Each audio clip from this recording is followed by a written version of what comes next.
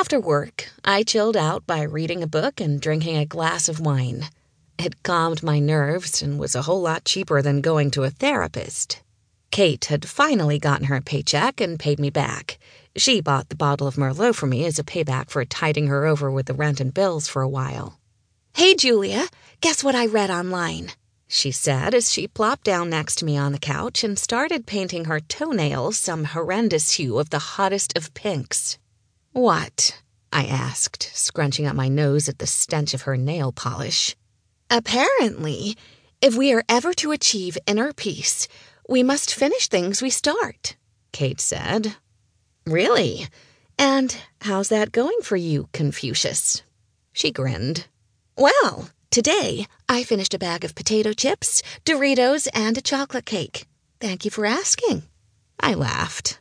"Didn't you say you're on a diet?" "I am, but it's just a matter of calories in, calories out, right? I'll just have to work out for 2 hours tonight." "You know what I read on the internet once?" I asked. "What?" she asked as she slathered another coat on the big toe of her left foot. "To burn off 13 ounces of Doritos, you have to bicycle for over 2 hours." She sighed. "Damn, there goes my inner peace. I guess I'm a glutton for punishment, huh? Anyway, how was your visit with your dad?" I lowered my book. "Great. He's in good spirits. He gets to check out of that place in a couple weeks. I bet he loves that." "Definitely. But he almost seems too calm, if you ask me. If I knew I was dying, I'd be freaking out. He seldom says anything about it." Kate shrugged. "I guess he's come to terms with his diagnosis. When I talked to him on the phone yesterday, he told me he's seen and done everything and that he's ready to go. He said he wishes things were different, but since he can't change fate, he just has to accept it. Your dad's a pretty wise guy."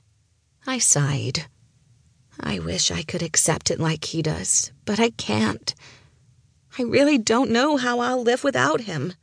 I already lost Mom, and I have no siblings or close family. When he goes, I won't have anyone. "Not true, girl. You'll always have me." "Thanks, Kate.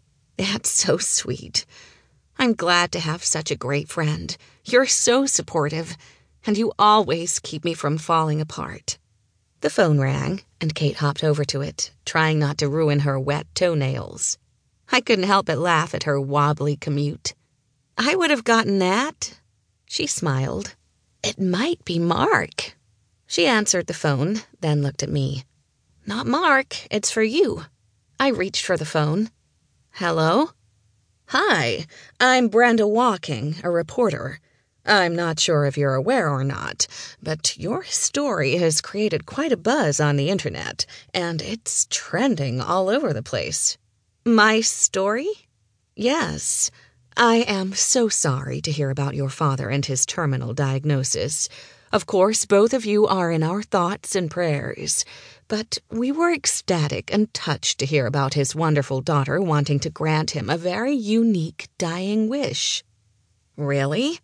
"I knew some friends had posted a bit about it on Facebook and Twitter, but I had no idea. It's such a heart-wrenching and heart-touching story all at once, and it's going viral. It's a real human interest piece, and everyone is talking about it. In fact, I'd love to do a feature of it in our paper." "I don't really think it's newspaper material. I'm sure nobody really cares." "I beg to differ. It's an emotional, touching story that I'm sure our readers would love to hear about. Your father is an adventurer who conquered the world through travel, and now he only wishes for a wedding reception dance with his little girl. You have no fiancé, yet you love your daddy so much that you are willing to carry on with a faux reception with video footage that you can play at your real wedding someday. How is that not a great story? My heart is swelling just thinking about it. Really, it just makes me want to cry."